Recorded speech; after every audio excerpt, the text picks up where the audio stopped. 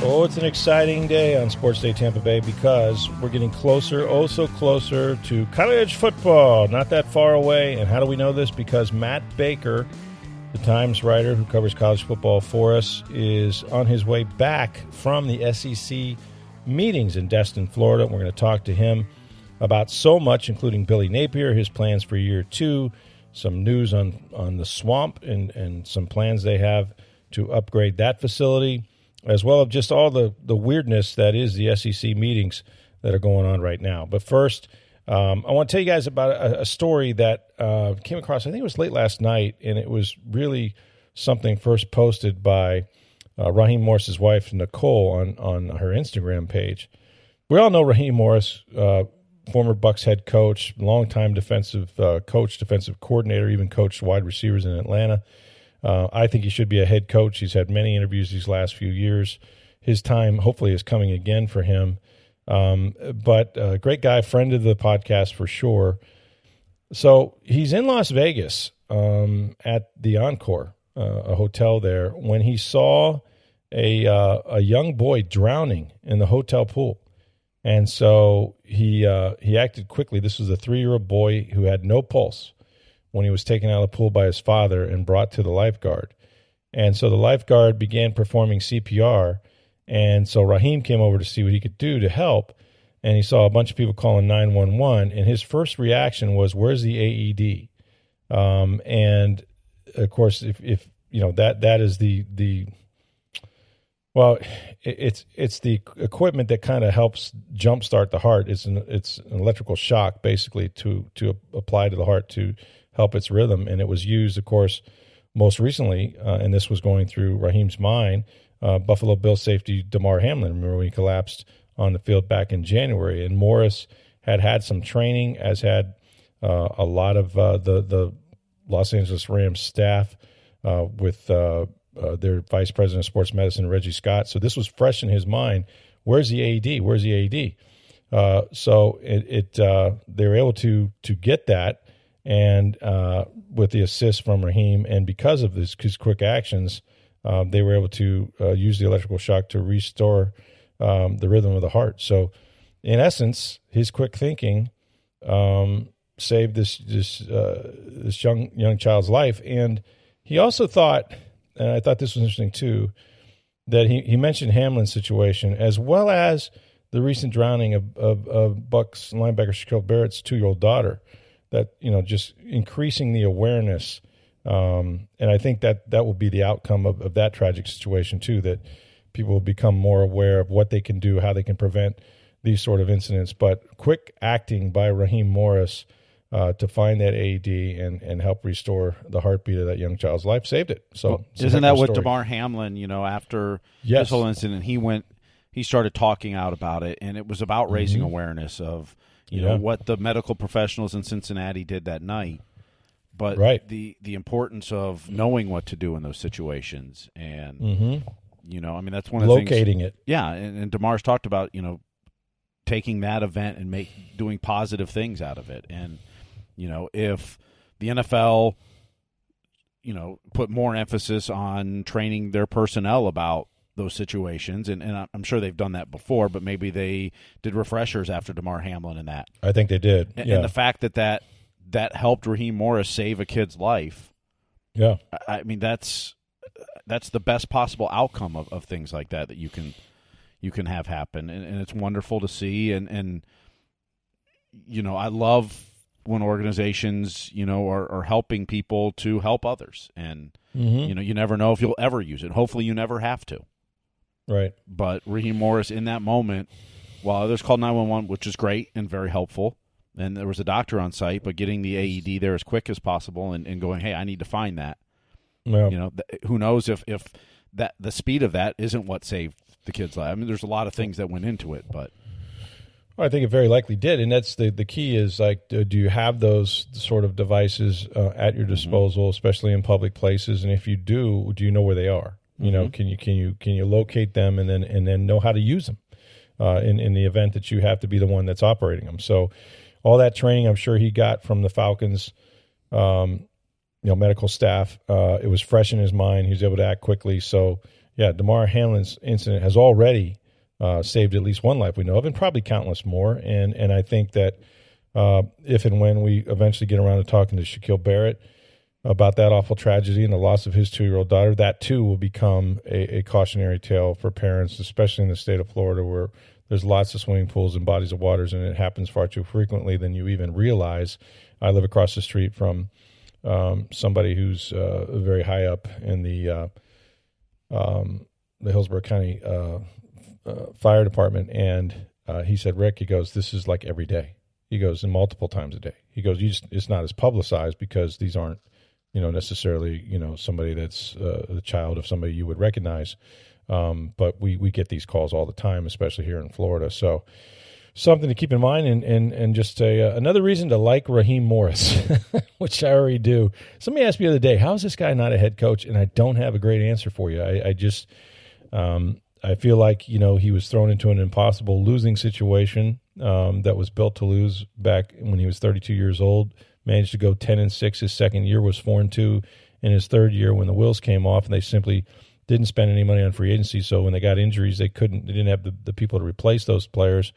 And then it all just kind of went downhill from there. But everywhere he has been, whether it was in Atlanta when they went to a Super Bowl, and won a championship, like the Rams when they won a Super Bowl, he's been an integral part of so much success throughout the league. Even when he coached receivers in Atlanta with Julio Jones' best years. And I just, knowing his personality, knowing the way the NFL is today, and the players that come to the league and how different they are, Raheem's the perfect communicator for all of that. I just hope he gets a head coaching job. It's nothing to do with him saving the life in Las Vegas, which is far more important, but that's my shameless plug.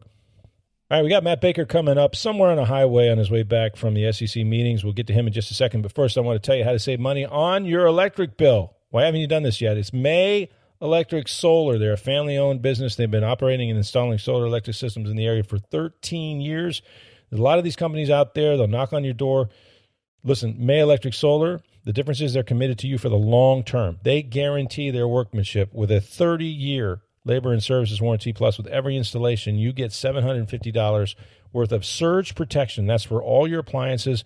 That's what they're calling the May difference. If you visit the Hudson showroom, May Electric displays all their products. They conduct on-site testing so you can see what they're going to install, and they will customize that installation to your needs. Plus, they don't use subcontractors. So all those people up there on the solar panels on the roof, those are Billy Mays guys. They're the ones doing the job, and that's important. Start saving right now, today. Call the solar energy experts at May Electric Solar at 727-819-2862. You can schedule a free estimate. Lower your electric bill all year long. Preserve the quality of your life and that of your appliances. That's May Electric Solar at 727-819-2862. All right, best time of the week, really any week, we get a chance to talk to Matt Baker, who covers college football and many other things for us at the Tampa Bay Times. And Matt, you are on your way back from the SEC meetings. I have never attended one of these things, but when I think about the SEC, and I think about the head coaches in particular and the ADs and the egos that must be assembled in one locale, just what is that vibe like? What is it like to be around that many, sort of movers and shakers of that conference? Yeah, thanks for having me on, Rick. It's such a weird dynamic. It absolutely is, because like SEC media days, all the coaches are there, but it's so formal, right? It's so scripted. At such and such a time, this guy's talking here and then this guy's talking there. The meetings are so much more informal and weird. It's at this giant Sandestin or Hilton Sandestin up in Destin, where a chicken salad sandwich and chips cost $16.05. Wi-Fi is $100 a day unless you have the passcode, and it's this giant resort, right? So you have all the ADs and all the presidents, and Nick Saban walks by, and Jerry Stackhouse walks by, because he's the head coach at Vanderbilt. And then some random shirtless, shoeless guy walks by because he's on his way to the pool. And it was the darndest thing on Tuesday. Lane Kiffin is holding court in the SEC kind of meeting rooms area, but also there's like a conference room, ballroom area behind him for the Mississippi Osteopathic something conference. I'm looking behind, and there's like a drug reps for some diabetes company and some pharmaceutical firm selling blood clotting medicine. and Lane Kiffin's holding court right in front of it. And then I look over to my left, and I swear to God, Rick, I look over to my left, and there's this family walking by, and there's this giant inflatable unicorn floaty that's banging on the ceiling as they're headed from the pool area to their elevator. Well, I'm talking to Lane Kiffin about the transfer portal and NIL.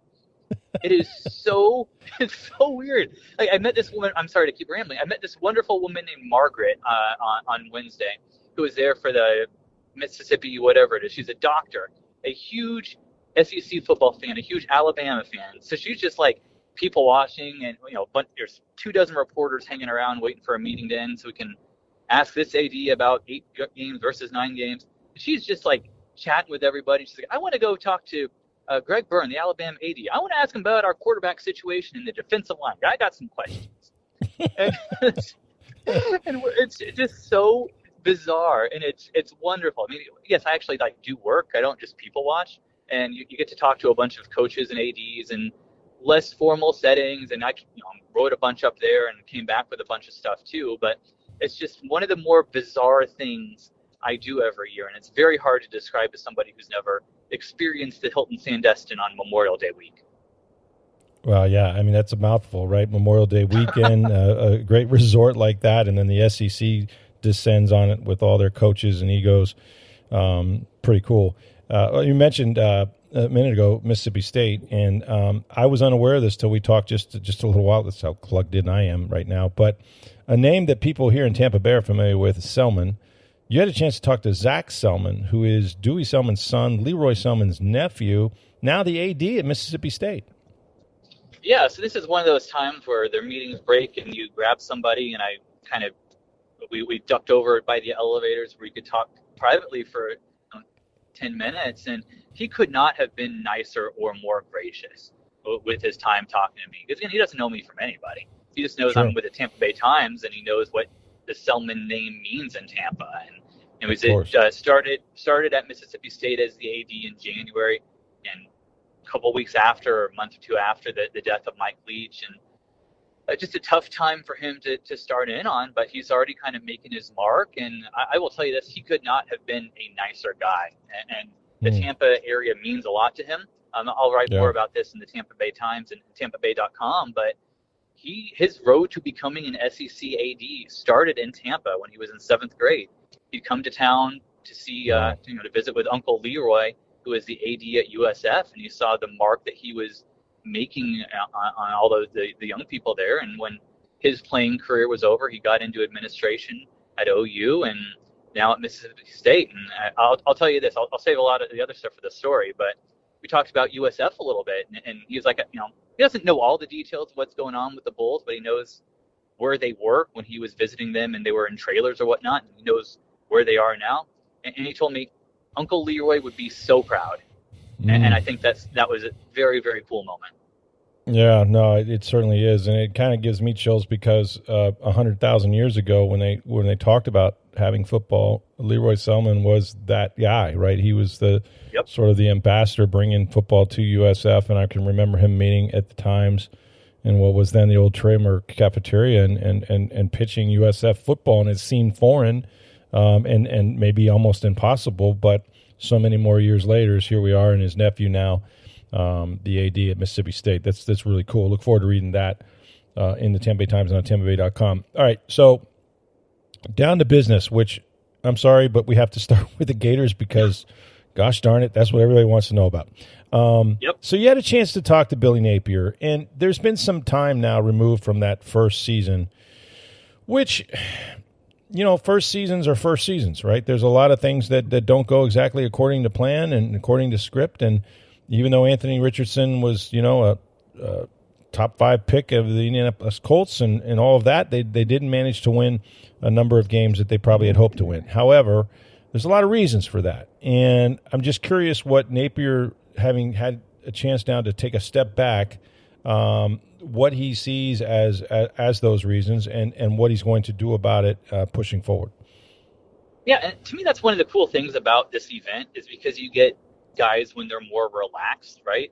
Mm-hmm. There's only so much they can do in terms of recruiting when they're in all these meetings. And a couple of us sat down with Billy on Wednesday morning over coffee, and he was pretty candid, I thought, in his assessment of everything. And I'm going to make this very clear. No, he was not making excuses. He said, "Hey, look, no excuses," right? At one point, these are not excuses. However, you can explain without making an excuse. And one of the things that he said was an issue was, first year staff is hard enough anyway, right? Because he officially took over like a week and a half before the early signing period. You're playing from behind, trying to get the first class while hiring your staff and that stuff. That's hard, period. And then the NIL and transfer portal combination going on at the same time. Those are two different variables that really weren't there a few years ago. But they're here now. And those are things that he had to deal with. And he was saying that, you only have so much time. And when your time is devoted thinking about those things, that maybe you don't have his system, his process doesn't factor those in because they're new, then that's less time you're spending on other things. So you're installing your system, and I'm not just talking X's and O's, I'm talking everything. You're putting all that together, and maybe you're not as detailed because your time's a little bit more divided. And those are little things that can add up. And I thought that was an interesting dynamic, an interesting wrinkle to it that I hadn't quite thought about. And then here's the other thing. It's going to take more time. If you read between the lines on what Billy said, he said, you're kind of given your first 2 years to get all this in place. Okay, well, he's had 1 year, 18 months. That means it's not over. Yeah, we talked to Scott Strickland for about 20 minutes before he caught a plane to Arizona to watch the Gators win the golf national championship. How about that? Yeah, really, right? And he was saying, he was asked about year two expectations for Todd Golden and for Billy Napier. Both kind of had rocky first years. So what are you looking for? And he didn't say like wins and losses. It's does this look like this is a blueprint for sustainable success? Are they continuing to bring in good players, good coaches? Is everything meshing? Is there a line? All that stuff. If you are, then the results that will show up in the results. But if you keep doing that over time, you're going to run into trophies eventually. So, I think that's correct. That it takes time to do all that stuff. But again, if you read between the lines, it's not like if Billy loses 5 games, he's out. It's not that type of situation at all. Right. Yeah, it's hard to put a number on that, and I think that he referenced Spurrier, he referenced Urban Meyer a little bit in your story on TampaBay.com. Those things just didn't happen overnight, but they did have sustainable success during those eras, and that's what the Gators are trying to create. And if Napier's the guy, we'll know it after three years or so, maybe if they're willing to be patient with him. And they referenced the golf program, as a matter of fact, as just that, right? Who just won a national title. So that was interesting. Has the recruiting been at this point, Matt, kind of as good or what they hoped for? Well, fans will tell you no, it has not been as good. Throw the first transition class out the window with Billy. You just do. It doesn't count. Sure, you can't judge what somebody can do with that. Okay. But you can look at this 23 class and what he did, and it was fine. It was fine. I think it was 14th in the country in 247's composite, and transfers were like 17th or whatever, and I forget exactly where that levels out in the end, but it was fine. But fine is not good enough. You can view the numbers as deeper than a Dan Mullen class, but the ranking and everything else was about the same. So it doesn't give me. I'll put it this way. It did not give me a resounding yes. Billy Napier can recruit at the level necessary to win championships. It wasn't an affirmative. It's if anything, it's a still TBD.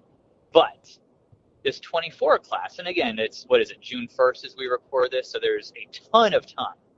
But there are some signs early in this 24 class that he's recruiting at a high level. He's got a commitment from DJ Lagway, who's a 5-star quarterback in Texas.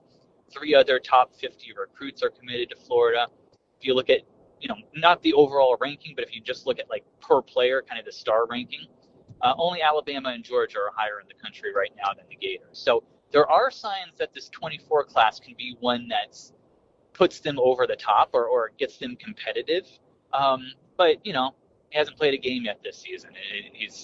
We'll check back here in a couple months and we'll have a better idea. But there's at least some reason for optimism.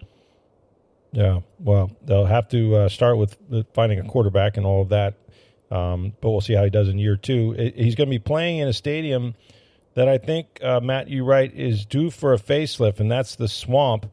But is it just a facelift, or is it a total rebuild? I mean, it's hard to do that when you play each fall.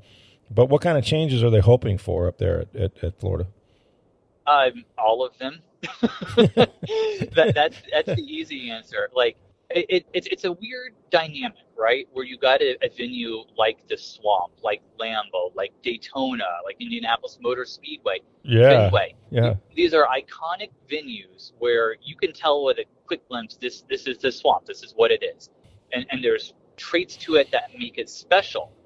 But in today's world, where there's so many entertainment options, you need to give people reasons to keep coming back other than just the football. If nobody wants to go spend $100, $300, whatever it is, to watch a game and sit on an uncomfortable bleachers and then pee in a trough in the bathroom while eating $8 hot dogs, that nobody wants that.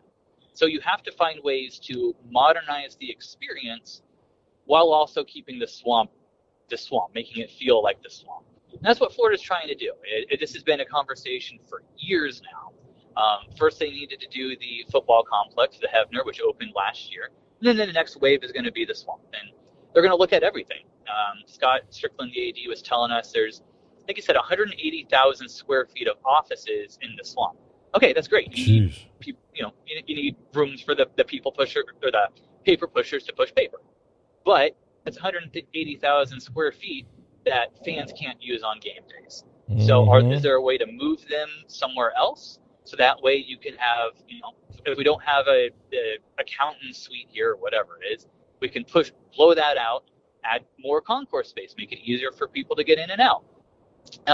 He was saying that I think there's 200 points of sale for concessions at the Swamp. Lambeau has 1,000 despite seating like 7,000, 10,000 fewer people. Okay, so what can we do to make that better? There's no kitchen on site at the Swamp, so the food has to come from either the O-Dome across the street or the new dining facility at the Hefner. That's not a good idea. So how can they add a kitchen so they can have different types of foods, more foods, better foods? All that type of stuff has been discussed for years, and it's getting closer to, okay, this is exactly what we need to do. This is how much it's going to cost. This is when it's going to do it. And the other part to this, and I'll be writing about this later this week, is this facility's update is happening at an interesting time in college sports. Because for so long, everything was about facilities, right? With the waterfall, the mini golf courses, the barbershops, virtual reality rooms, all that stuff was pivotal, they said, for recruiting. But on July 1st, 2021, NIL became legal. And in the almost, the 23 months since then, the importance of facilities has dipped. How much it's dipped depends on who you ask, but it's certainly decreased to some degree. And let's face it, there's schools and collectives are fighting for some of the same dollars. All right, if you're a big-time Gator booster, you're going to have to choose, unless you're, have $1 zillion, you're going to have to choose, do I want to give my $100 a month, whatever it is, to the Gator boosters so they can fund this renovation to the Swamp, or Florida Victoria so they can get a left tackle who can protect Graham Mertz's blind side. Those are real conversations. And, just to kind of close this loop, Strickland said he was with a booster or donor not too long ago, and somebody said, all right, I got $100 in my pocket. Do you want me to give it to the Gator boosters, or do you want me to give it to Florida Victorious for NIL? And he said, well, with all due respect, I'd love for you to find another $100 and give to both. Yeah. I like that one. I mean, I think that's the key, and I think what the NFL has done is what college football will have to do with these stadiums, and that is, Matt, no surprise, find revenue producing things. Right? You talked about how the concessions, for example, right? Ben Hill Griffin Stadium only has 200 points of sales, right? And they looked at Lambeau, according to your story, and they saw one that has 1,000 points of sales for concessions. Yep. I mean, that's what we're talking about. We're talking about ways of making money with these buildings and putting all the bells and whistles in them so that you can do that. And that might be displacing a few athletic department people. I don't know what the offices are used for, but they may have to come up with a way to house them someplace else. But fascinating. Speaking of stadiums, just real quickly, the last time we spoke, you had written a story about USF and them actually putting a price tag and kind of breaking down the funding. Is there any update on USF Stadium pursuit here, or are we going through that process now of trying to build it, put a dirt in a shovel or a shovel in the dirt, I guess. Yeah, so that process is still ongoing. The next date is June 13th, and that's when the full board of trustees is going to discuss this issue or hear this issue. And the expectation is that they're going to move this forward. I mean, look, I think even USF Stadium critics, I think, would say that the cake's kind of in the oven at this point. Yeah.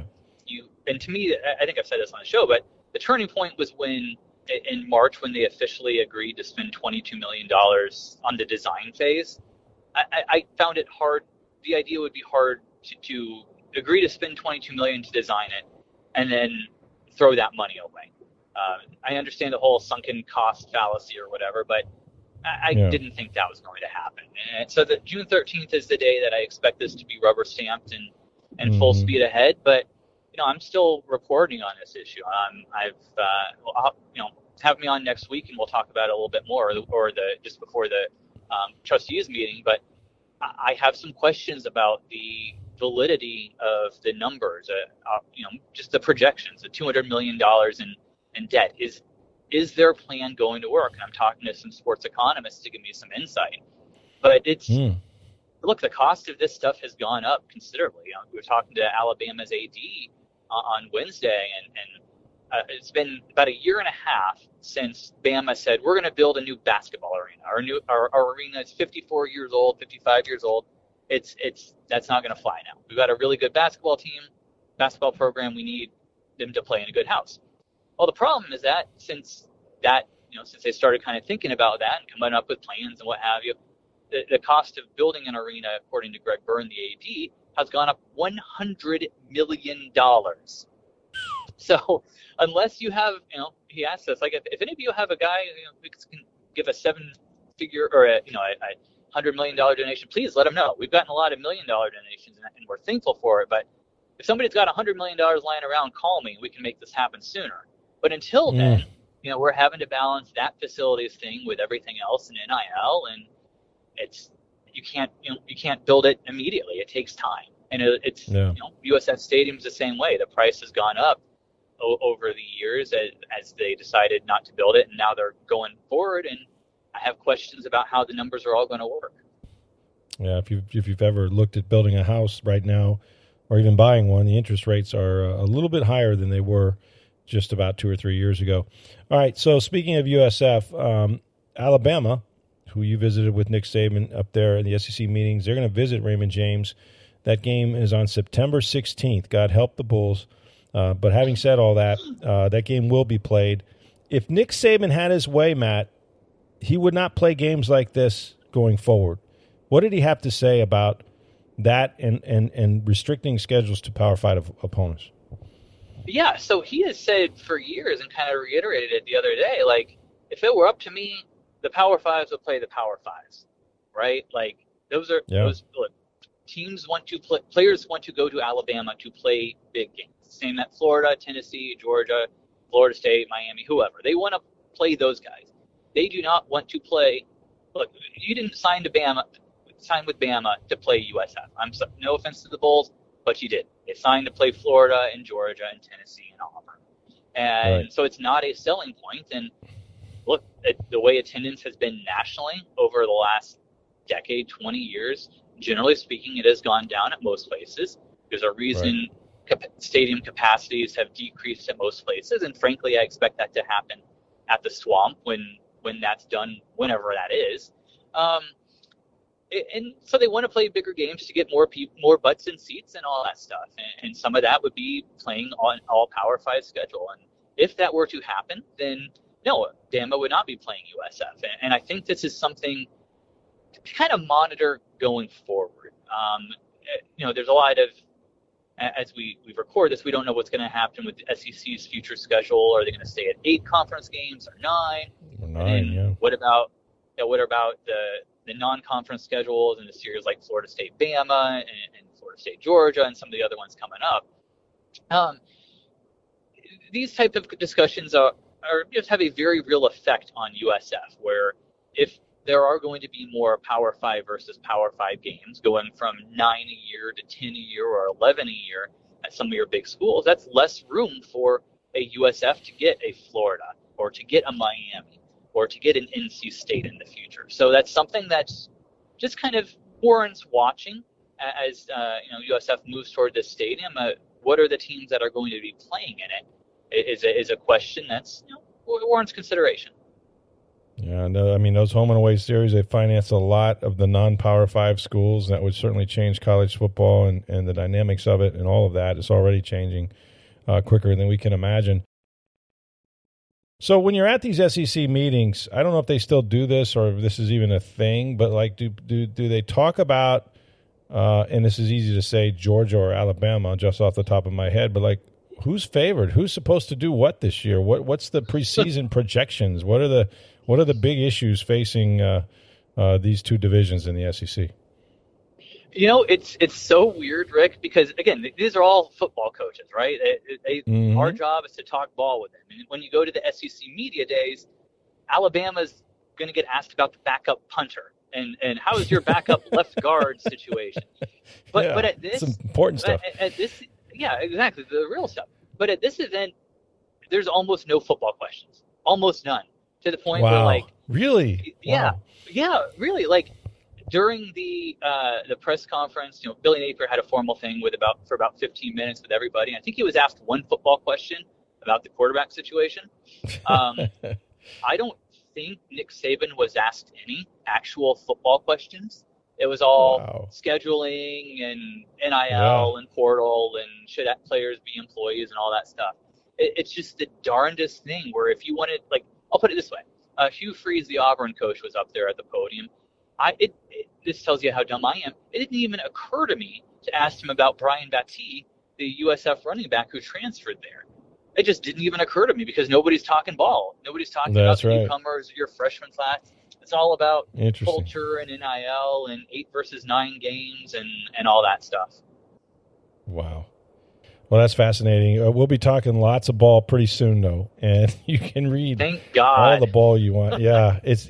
I saw the other day where the NFL started the NFL regular season is now less than 100 days away. I think it's probably 97 or 96 or so, and that tells me that college football is even closer because they start well in advance of the NFL season. So not that much time to take some time, as they say, Matt. So we'll be talking lots of ball coming up.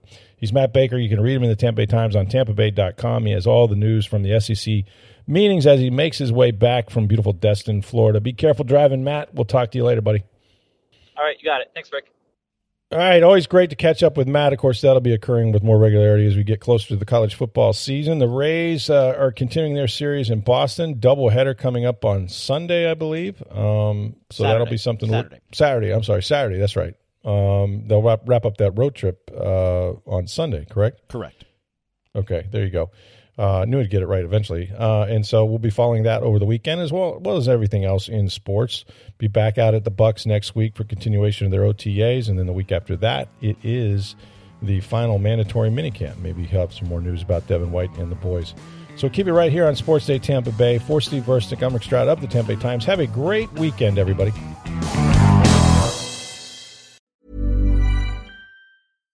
Every fan knows the right player in the right position can be a game changer. Put LifeLock between your identity and identity thieves to monitor and alert you to threats you could miss. Plus, with a U.S.-based restoration specialist on your team, you won't have to face drained accounts, fraudulent loans, or other losses from identity theft alone. All backed by the LifeLock $1 Million Protection Package. Change the game on identity theft. Save up to 25% your first year at LifeLock.com/aware.